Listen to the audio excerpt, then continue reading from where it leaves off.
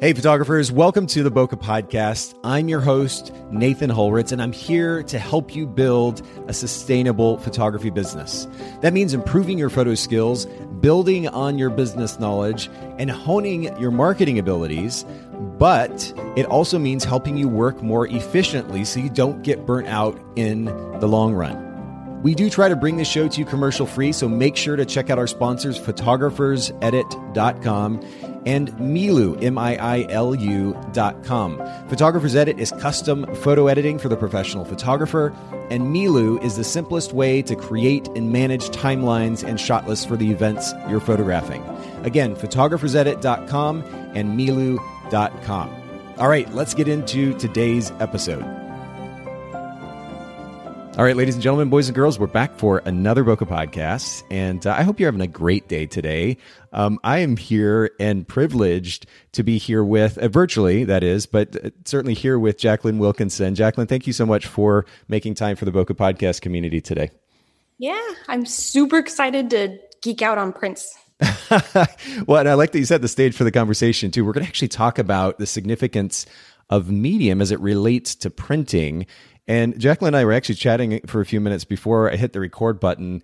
And my curiosity was piqued quite a bit, actually, by the perspective that she brought. So we're going to get to that here in just a little bit. But before we do, Jacqueline, we normally start these conversations with a series of questions I ask most of my guests. And the first one has to do with brand position. And I'd be curious, first of all, give us a little bit of context. What market, and you're a photographer and a printer both. We'll get into the printing side of things in more detail in just a bit. But what photography market are you based in currently?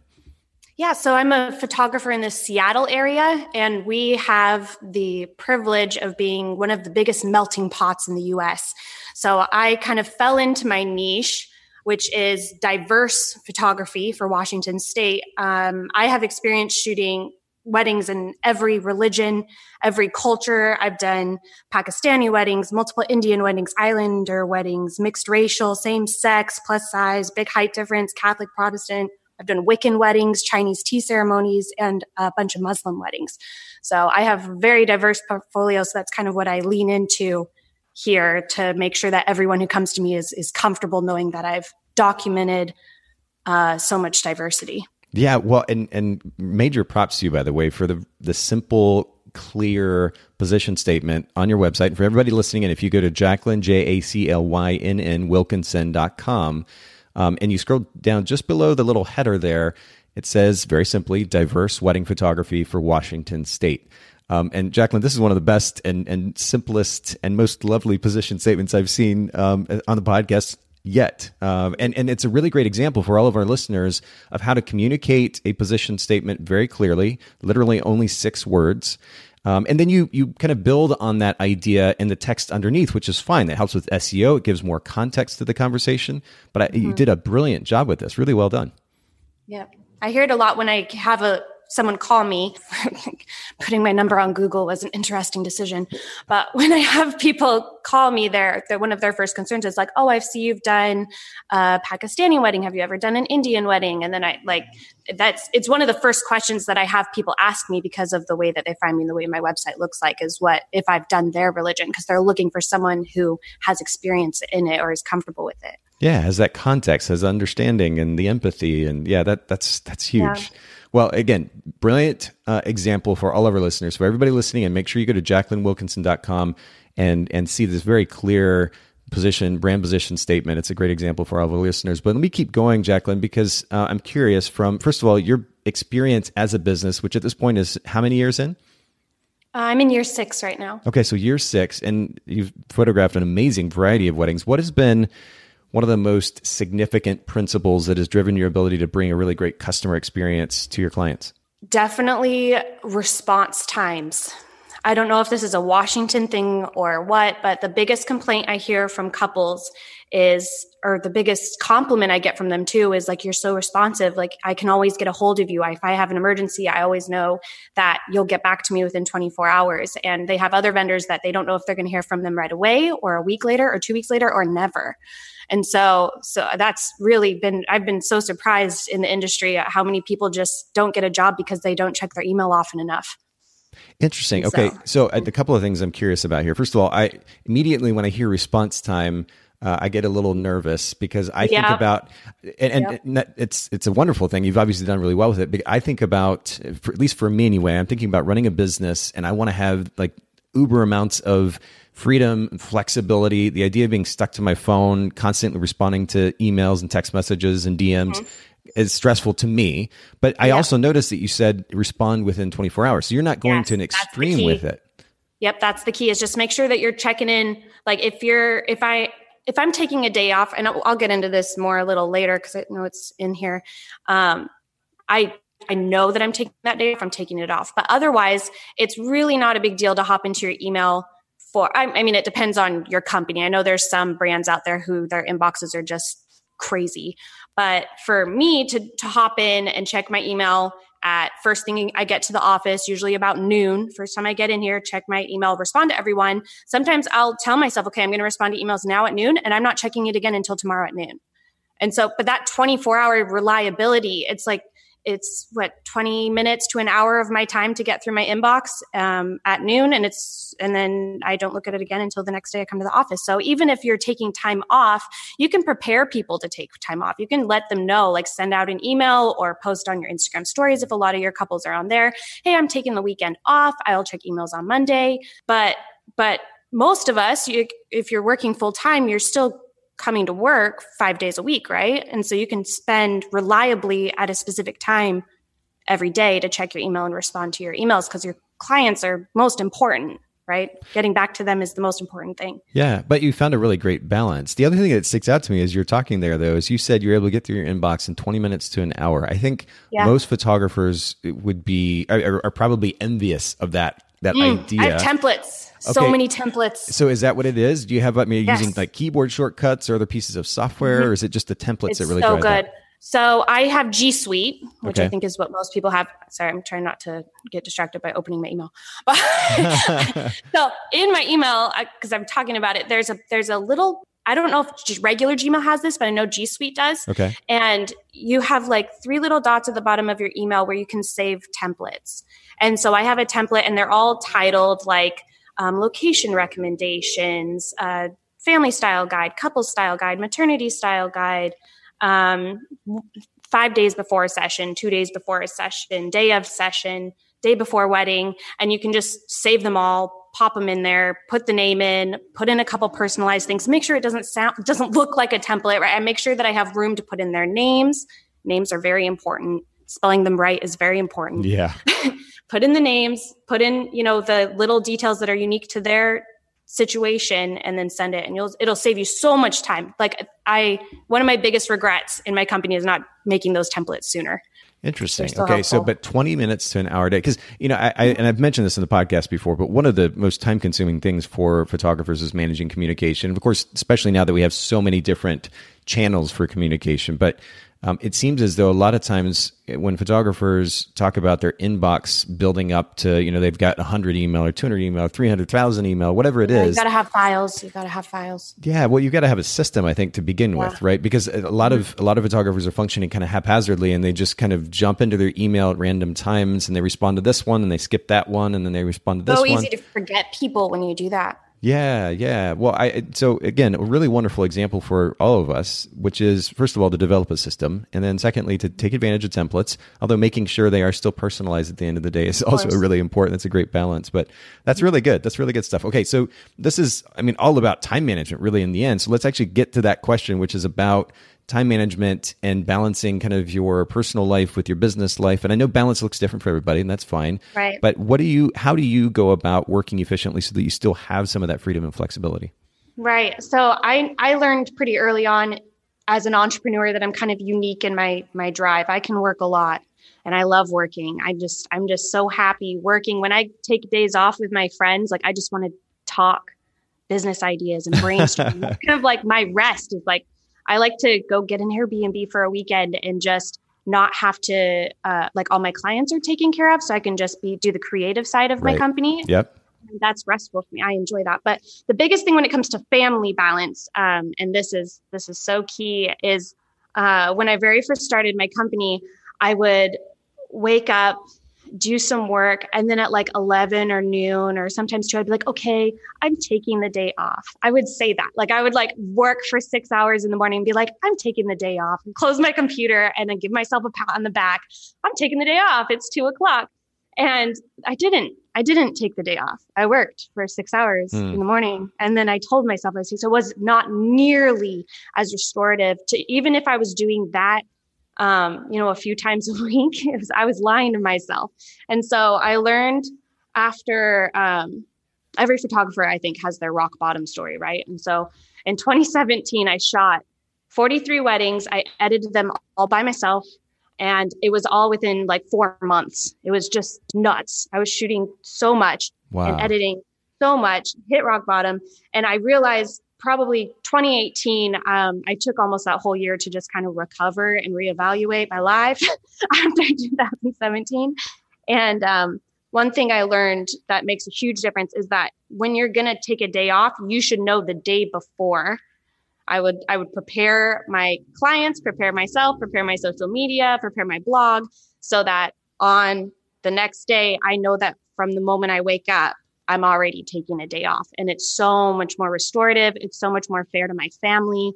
And so just planning days off, because I know it's hard for wedding photographers because you have weddings on Saturdays and Sundays and randomly on Thursdays and Mondays. So to say, oh, I'm always going to take this day off isn't practical for a lot of wedding photographers when if you only have so many weddings. Like you can keep certain days sacred, but I don't think you have to, as long as you make sure to plan ahead in your planner, write it down, and taking this day off this week, day off this week, this day off this week, and know before you leave your computer, your workspace, wherever you're working the day before, that the next day, nothing. Wow. Well, and you make a good point too, which is that things aren't always going to look exactly the same week to week. So having a little bit of flexibility built in, but then being intentional with that day or those days off, I think that's a really great balance. You mentioned being overwhelmed, having to not only photograph, but also edit those weddings. Have you experimented with outsourcing editing? Have you experimented with... Yeah. And I wasn't trying to set you up. Yeah, I wasn't trying to set you up there, by the way, but... Yes, I have actually, I tried it quite a few editors and getting all kinds of different help. I've experimented with a lot of outsourcing. I've had a VA, I've had an employee, I've had, and then by far the most beneficial thing for me has been help with editing, because I, like a lot of photographers, can get really OCD where you're zoomed in on a black jacket of a guest in a group photo and you're getting all those fuzzies off, right? Yeah. Just outsourcing it really helps kind of get that base. You can look back at the full gallery. After I get it back, I'm still doing more advanced tweaks after I get it back, but it saves me, it takes me like 40 hours to edit a wedding. And so when I send it out and I get it back, now all of a sudden I'm only having to spend like 6 hours on a wedding. And so it gives me so much time back, so much more peace, especially after I'm, that wedding hangover feeling after the wedding, when like, okay, I sent everything off. I don't have to worry about anything for like 5 days until I get it back from my editor. And so you kind of get that restorative window where you can let yourself off the hook until you get it back. I love the way that you described that, like zooming in to the little fuzz on the jacket in a group picture. And like you just naturally get, whether it's that or anything else. I remember back when before I even started Photographer's Edit, how I would get fixated on things like that and just waste so much time. And there was no need to be stuck there, but we're tied to it emotionally, and we're trying to make sure that we provide the best possible finished product. And so I get it. But you're right. Delegating the editing work can be really helpful. And it really wasn't meant to be a setup, but I also appreciate the shout out to Photographer's Edit. But I am curious, so having had the experience that you mentioned, not only with delegating editing, but also other aspects of your business, what has been one of the most important lessons you've learned about communication when it comes to delegating? Because, the idea of taking what you do and then handing that to somebody else and making sure that they know what you want done, it can be challenging at times. Yeah, for sure. One of the things I had written here when it comes to outsourcing too, that relates to what you just said, is there are so many softwares and companies that entrepreneurs use, and they don't lean on the free support that those companies offer enough. Not nearly enough. I use Showit for my website, And I am like best friends with that little box in the right corner where I can ask any question I want and they respond. Yeah. Like I will talk with that. Like they'll help you through, and they're there to help you. They're paid to sit there and respond to people. And so I think just more people need to be comfortable with contacting customer support and asking for help when they need help, or making the adjustments when they need to make the adjustments. You know, when you get, it's a lie to think, I think that the highlights are just not bright enough overall in my photos, but it's just that one thing. So I'll just go through and like, you're paying the editor, you're paying the person who's outsourcing you, you're paying them a fee, you're paying them $40 a month, you're paying them whatever you're paying. Use the service, make sure that you're getting the most out of it. And that's probably the first place that most beginners or business owners should outsource that they're not outsourcing, that you're already paying for, is that customer service in those platforms so that you can utilize them better and get them going more efficiently for you to save time. Yeah, I'm so glad that you highlighted that, because I've talked to countless photographers over the years who tell me that they feel bad reaching out and saying, hey, I need this thing fixed or that thing tweaked, or and you're right. That's what we're here for. And really, when it comes to delegating, the more, in many cases, I won't just simply say the more communication, the better, because it needs to be concise. You need to be clear that the photographer need to be clear about what it is that you want when you ask somebody else for something. This is the case for me too with my team. If I want my team to do something specifically, I can't expect them to read my mind and just go do that thing. I have to be very clear about what it is that I want, number one, and then take advantage of the opportunity to have a conversation with them and make sure I share it in detail. So I'm glad that you highlight that. That's so important. But let me actually kind of transition to kind of a different direction here. Inspiration and education. What hit inspiration first? What is a place, a source of inspiration outside of the photography industry that makes you a better photographer or makes you a better business owner? I love this question. So before I ever started my photography business, my husband and I have always been entrepreneurs at heart. When we got married, we were landscapers. We owned our own landscaping company. I did dog grooming. I did multiple MLMs. I did, party planning. Wow. We were entrepreneurs at heart before I found this one, and it stuck. We did a lot of other things. Yeah. And so I and my husband are very inspired by other entrepreneurs and their stories. And so I actually have on my blog, Inspirational People, and I dive into one person for like 5 hours randomly all the time.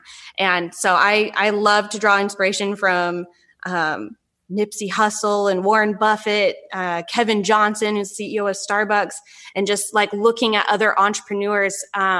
It's to get business inspiration from other people who are still alive, who are in your same field, is probably not the best way to go. Because like, how are you going to not be just like them? Like they focus so much on like, find your own thing. But if you're only being inspired by people who are in your same field at the same time in the same market, like you're not going to find that individuality. And so all the times I will study these other entrepreneurs and just be blown away at things that they say that's like, oh, I can totally implement that into my company.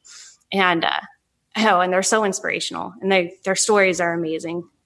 Well, and I like that you're kind of reaching into all different corners of the world to get that inspiration. I mean, it's so easy to get stuck with our blinders on.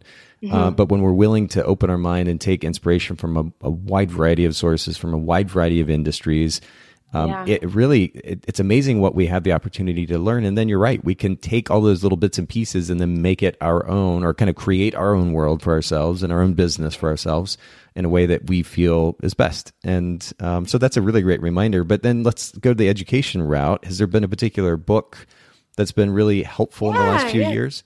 I did want to backtrack one little step and touch on, when you are looking for inspiration within the photography industry, don't forget that there are generations of photography inspiration. And I think a lot of the time people are only focusing on what they can find on Instagram. Oh, this person really inspires me. Like, go look at history books and study Eve Arnold and Bob Willoughby, Ansel Adams, Julia Cameron. Like, go look at previous photographers. Because when you're inspired by a photographer, like, let's say, just a good way to generalize this, you can probably think of a few people, is we have lots of wedding photographers that are doing lots of education that are like in their 30s, maybe 40s.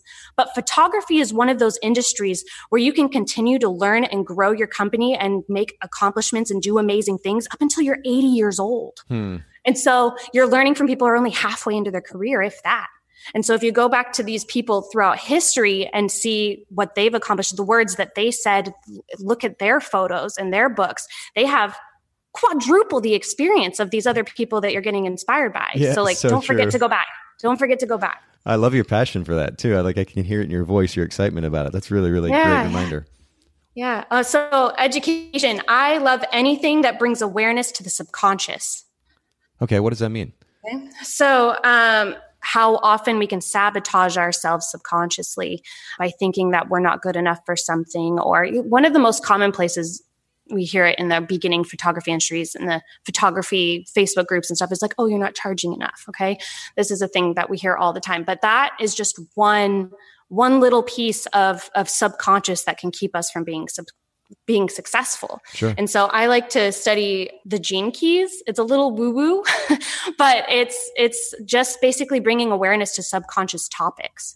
And so you go through the gene keys. It's very similar to like astronomy or what is that called? Astrology? Like astrology. Yes. It's kind of similar to that, but it's based more on genetics and the ancient I Ching, if you know anything about that. But even if you don't believe that it can connect directly to you, it does bring up subconscious tendencies that a lot of people have and draw awareness to them so that you can say, is that me? Yeah. Or nope, that's not for me. Or yeah, that's me. And I didn't even think about that. I'm totally doing that. And so anywhere where you can find somewhere in your subconscious that you're keeping yourself from being better or getting better because you don't think that it's for you because you've never thought about it, or something in your childhood told you that you aren't good enough for it, or that it's not something that you can achieve for whatever reason, when you can isolate those things and heal them, then you're going to just do so much better in life. Oh, you summed that up beautifully too. And I'm curious, when you talk about this concept of gene keys, is there a particular book that you would recommend if somebody wanted to read a little more? It's called The Gene Keys. Oh, literally. Okay, cool. We'll find that and link to it then in the show notes. And for anybody who's curious, if you just go to bokehpodcast.com, you'll see the show notes from today's conversation and past episodes. They're underneath the episode. Haley puts the talking points and, of course, the links to the various resources like the books that we talk about there at bokehpodcast.com. So make sure you take advantage of that. You know what? Let's get into kind of our primary focus today. And you started our conversation off by mentioning printing. You're not just a photographer, but you also have a small fine art photo printing lab called Love and Ink. Will you give just a little bit of a backstory to that before we talk about printing? Of course. So I have always been a firm believer that no one has to give you permission to do anything this day and age. Anyone can become a life coach. They don't need to go to school to be a therapist anymore. Like you can, there's enough education out there that for a lot of things, not everything, but a lot of things you can self-qualify yourself for. And something that I loved when I studied these old photographers like Eve Arnold and Ansel Adams and stuff is I loved this concept of art gallery viewings, of having a gallery viewing. And that was always something that was in their like accomplishment breakdowns, is like, oh, they had a gallery viewing at the Smithsonian or wherever. And I was like, I want to do a gallery viewing. That sounds like fun. I don't need to be invited. I'm just going to do one. So when I shot my 100th wedding, I hosted my own gallery viewing for my clients. And I picked my favorite photo from every wedding I had ever photographed. Wow. I printed it myself. And I hired a bartender, got a gallery venue, and invited my couples to come. And I had no idea how much I was getting into with that project. I made it just sound really simple just there, but it was like a week of a lot of work preparing for this. Yeah. The main part being printing one photo from 100 galleries, right? So I had never printed my photos before that. And I have this printer that has a really fun story. I guess I have to tell it now. I have this printer that my wedding photographer was a teenager in high school, and she was very talented, and she actually won a she won an award at the Tacoma Art Museum for like a minor photographer from a photo she took at my wedding.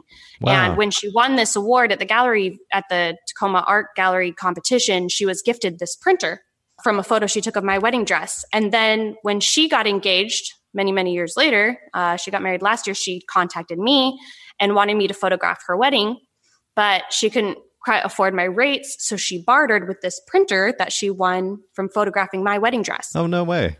Yeah. So I allowed her to give me this. I have a Canon Pro 9000 Mark II, something like that. I'm blanking on the numbers. But anyway, she gave me this printer. It's like maybe a $600, $700 printer as part of her payment for me to photograph her wedding. And it just collected dust in the corner for a while. And then when I had this gallery viewing come up, I'm like, I'm going to print my own work. I think that would be really cool. And then I had to print 100 photos in like 3 days. And I caught the bug doing that. So 100 photos in 3 days, like how many hours do you think you put into, of course, there's the printing side of it, but there's also prepping each of those files to print as well. That would be extremely time try consuming. Going through a wedding gallery and picking one photo. Hey, fair. Like, try that. Yeah. Try that. And so I ended up it was such a good exercise. Oh man, if you haven't done this, you should do this. I just bawled for a week. I just cried, just reflected on my entire career, got to see the improvements over the years. And then at first I was like, oh, what's the prettiest photo? And then as I got further into the project, I was like, what was the most memorable moment of this wedding for me? What is the photo I clicked where I was crying? And then the gallery started to shift partway through printing, where it was like not just the best lit, most flattering pose that I had constructed, but it started transforming into more photojournalism moments. And that was just, to be able to, everyone should reflect on their career like that. You had 100 weddings, you'll go back through, reflect on every wedding, pick your favorite photo from every wedding. It is the best exercise I have ever done. Wow. Okay. Yeah. But that would be a fascinating concept too, to just like you're talking about. I mean, I've done this, I guess, on a digital level in years past, because I have, old photos from blogs from years and years ago. In fact, back in the day when the resolution that we would use for blog photos was so low that now looking at them on modern screens means they're pixelated, which of course begs a conversation about the significance of print and how it's long lasting. But nonetheless, it really is an interesting experience to go back and realize, hopefully, how far you've come in the process of being a photographer. But, and while we're talking about this, I'm actually looking at all of those prints on my wall. I hung them up in my studio. Whoa. So I can see all of them right now while we're talking. And there's no better way to just keep yourself working during the day than to see that. Yeah, well, like inspiration and then encouragement, and also like a reminder to keep working and refining your craft. But how long? Okay, so you went through this process of printing these images for this gallery viewing. It sounds like it went really well. From that point, you decided to go ahead and start a side business as a printer? Yeah, I was like, these look really good. And I had printed not a lot before this. I maybe had, I don't know, like most wedding photographers, I had like 6 things printed really fast randomly for like a bridal show or something like that, right? And so I hadn't printed a lot until this moment. And then, but I had, done my own family prints and family photo books, and I have sold albums. So I do know what quality prints look like. I do albums for my couples, and once in a while get a print order randomly, and I've ordered prints for my family. And so as I was printing these out of this printer, I was like, this isn't even a super high quality printer, but they look better than all of the mainstream public access printers that I've used. They look better than Shutterfly. They look better than Walmart, Walgreens, Target, any of the hour services. And I realized came down to 2 things. I was using quality paper, and I was caring. Like if the photo came out and it didn't look right, I did it again.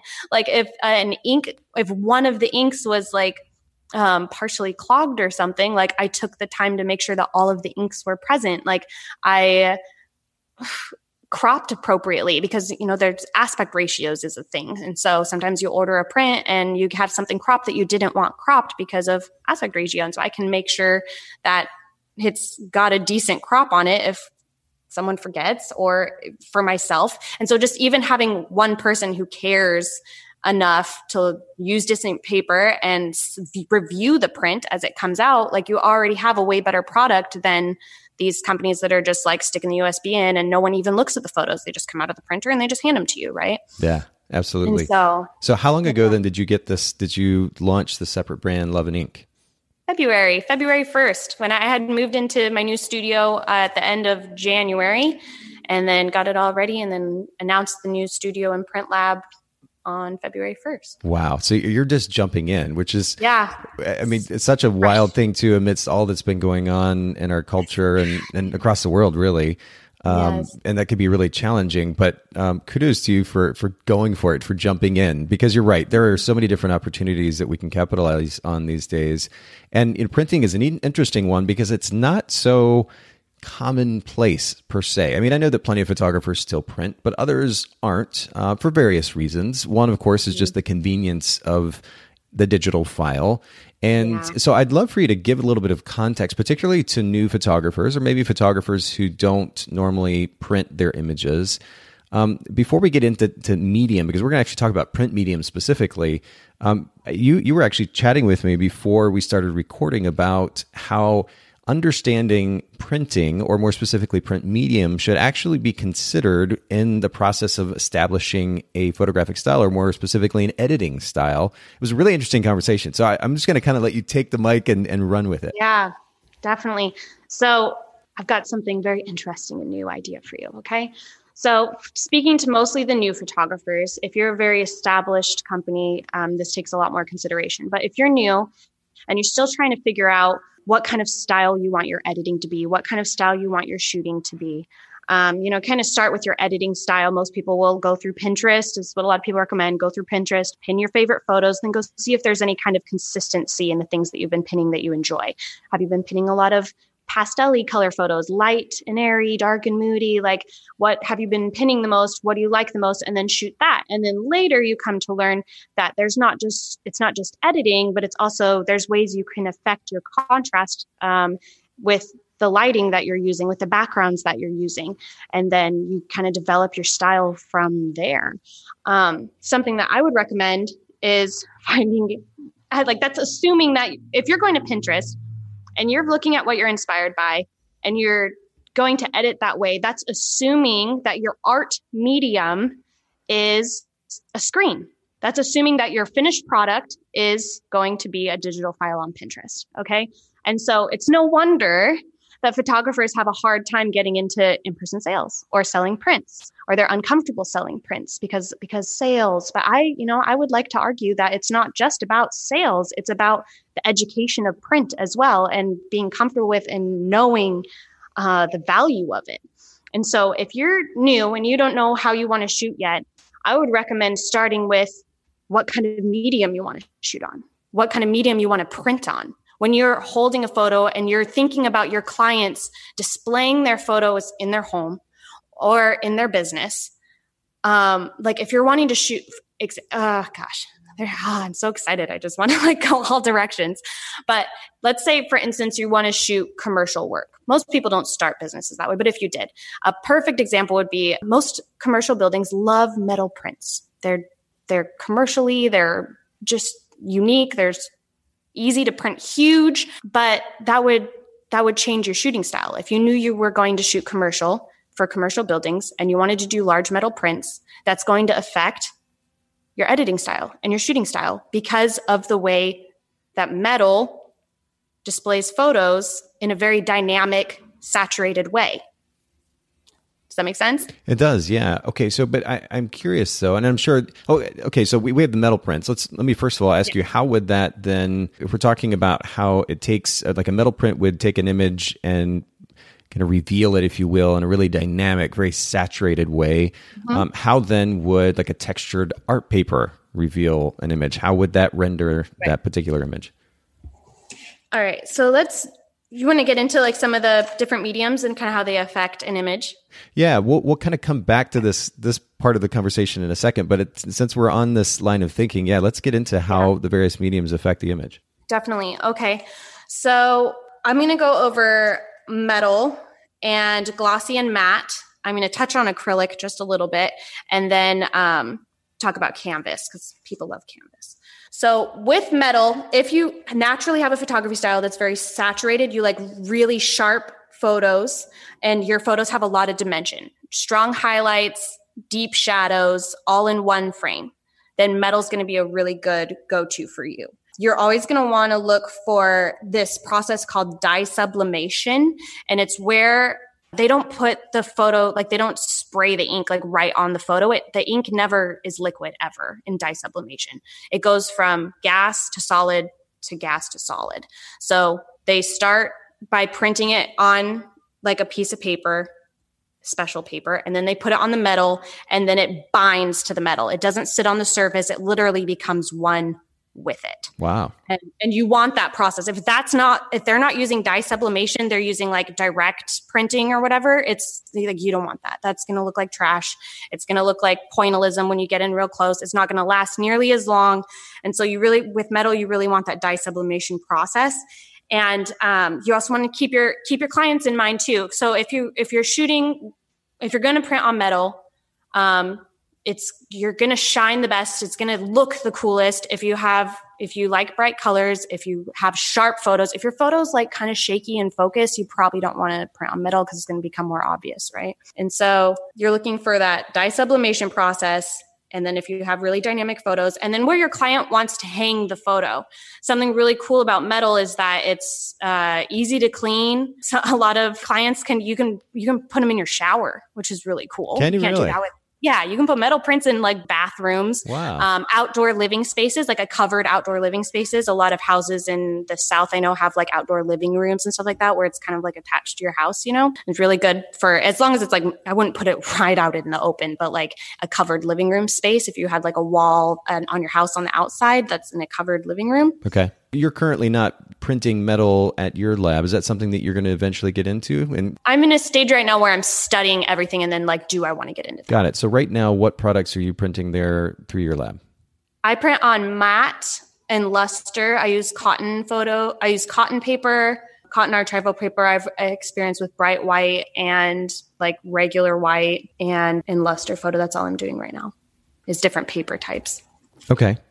All right. So with the metal medium, you're talking about how it's great for big impact, durable. You can display it in lots of different places. Great for saturated photos. Yeah.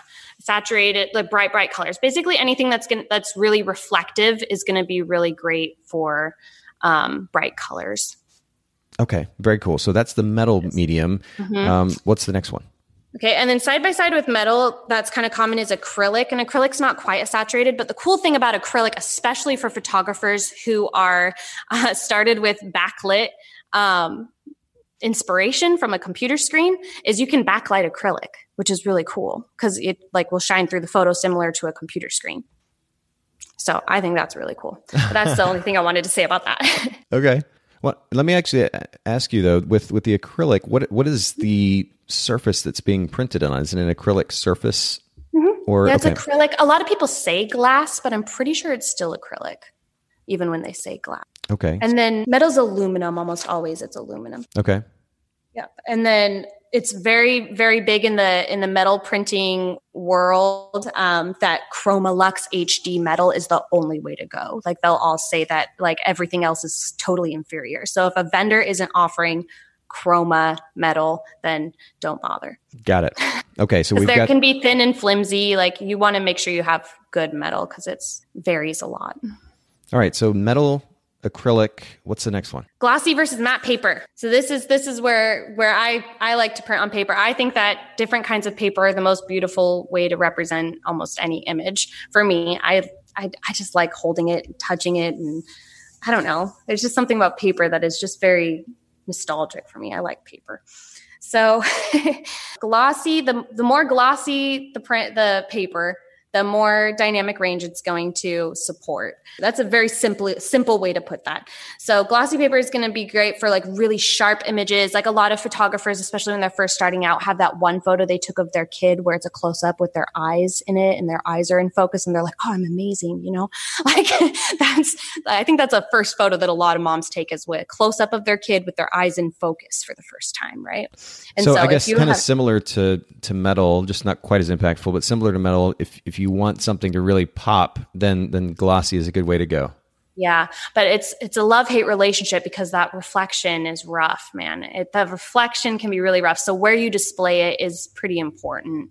You can't, if you're going to put it somewhere that has a lot of artificial lights, you might never really see the photo, especially if it's behind glass as well. Yeah. Then you're getting all this like reflection that happens, which is a lot of the appeal to matte paper these days, is you can see it from any direction. But still, when you don't have the reflection, when it's lit properly and it's displayed in a proper location, it's going to be just the most beautiful photos for people who like to shoot with high contrast. I am a very high contrast photographer.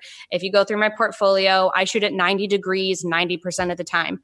Like I love that 90-degree light, like all the time. I love that. And so glossy paper is really great for my work because I really like dark backgrounds. And then so my subject kind of pops on it. So if you're using light backgrounds all the time, if you're like putting your photographer or putting your subject like into big open spaces versus like, I'm in Washington, so we've got a lot of evergreens. So I shoot a lot of people with evergreen backdrops, which really makes my subject pop a lot. My background is really dark. And so if I'm shooting a really fair-skinned person in a white dress with a dark green backdrop for that contrast, that's going to be a lot of dynamic range between the dark evergreens and my white wedding dress. And so glossy paper is going to really show that so much better than matte paper, which is going to lose a lot of those darks in order to support those highlights. Okay, so you've highlighted, to borrow the word, you've highlighted the benefits of glossy paper. What would you say are the benefits of the matte paper aside from, of course, negating the issues with glare? Mm-hmm. So if anyone considers themselves a light and airy photographer, matte paper is what you want. It's so great for low contrast images. It displays with like no light help. So you don't have to worry. It's just really versatile. If you don't have a lot of dynamic range in your photo, there's no reason to sacrifice for that glare of a glossy paper. If you're like all pastels, bright blue skies, bright, or just not a lot of light, like you're always shooting at golden hour and like flat light, then there's no reason to sacrifice the gloss, reflection thing to go for glossy paper. There's no reason to do that. Or for even metal, like you're just not using its strengths. It's like if you buy a Ferrari and you only ever drive at 20 miles an hour, like there's no reason to do that unless you just like it. But it's just too many sacrifices for what you're getting out of it, right? So like the cost and the benefits, if you're never using it, then there's no reason to pay that price when it comes to financial cost and like the cons of that medium, right? And so if you're not going to use them, don't do it. Stick to matte paper would be my recommendation. And then, so it's great for low contrast images. And low contrast doesn't mean like, oh, but when I'm in Lightroom, I slide my contrast all the way up to 90. Like that's not the same thing as like using in-camera contrast with your light, like a truly high contrast image with dark darks and bright brights. It's not the same as post-processing contrast. Does that make sense? Well, I think so. I mean, I guess really what I'm thinking about though is, can I not increase, and maybe this is what you're getting at, can I not increase the level of contrast and saturation when I'm doing post-production work so that then translates to the medium regardless of the medium? Or are you saying, for example, that matte is just going to negate all the work that you put into popping that contrast and saturation just because of the tendencies of that particular medium? Or in a lot of ways it will. Okay. Yeah, in a lot of ways it will. So when you're watching like professional printers, or if you're going to have your photo printed from a very, very high esteemed studio, they're not just taking your photo and printing it. They're taking your photo into Photoshop and they're making sure that it looks the same way on the paper that it looks on your screen. And so they're editing your photo to make sure that it fits that medium properly to be the same way it looks on your screen.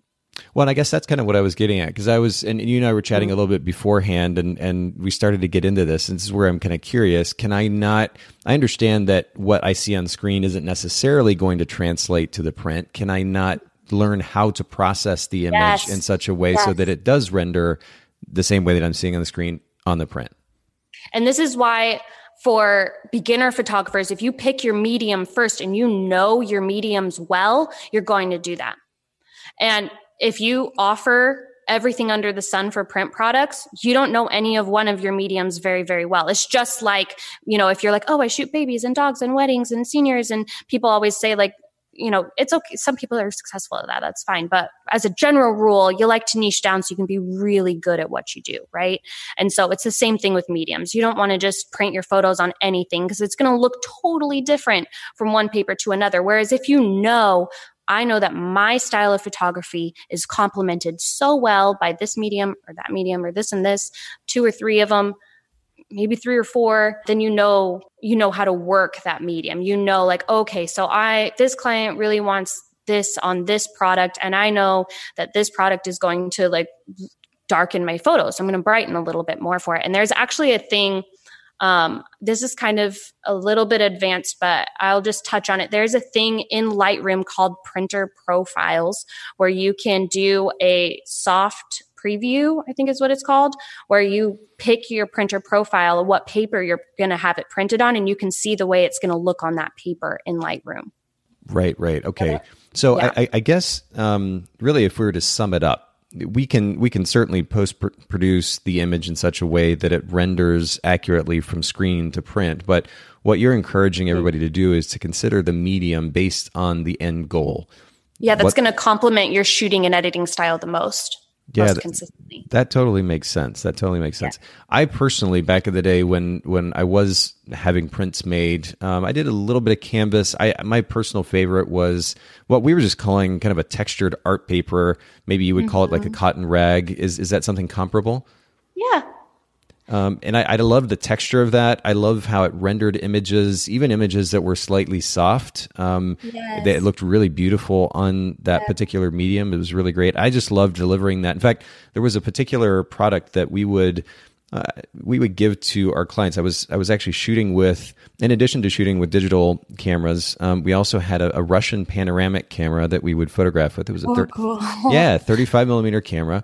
And then from that, we'd shoot a few frames, have scans done, pick the image, have that particular image scanned at high res, retouch it, and then have it printed on a textured art paper and mount it and deliver that to the client.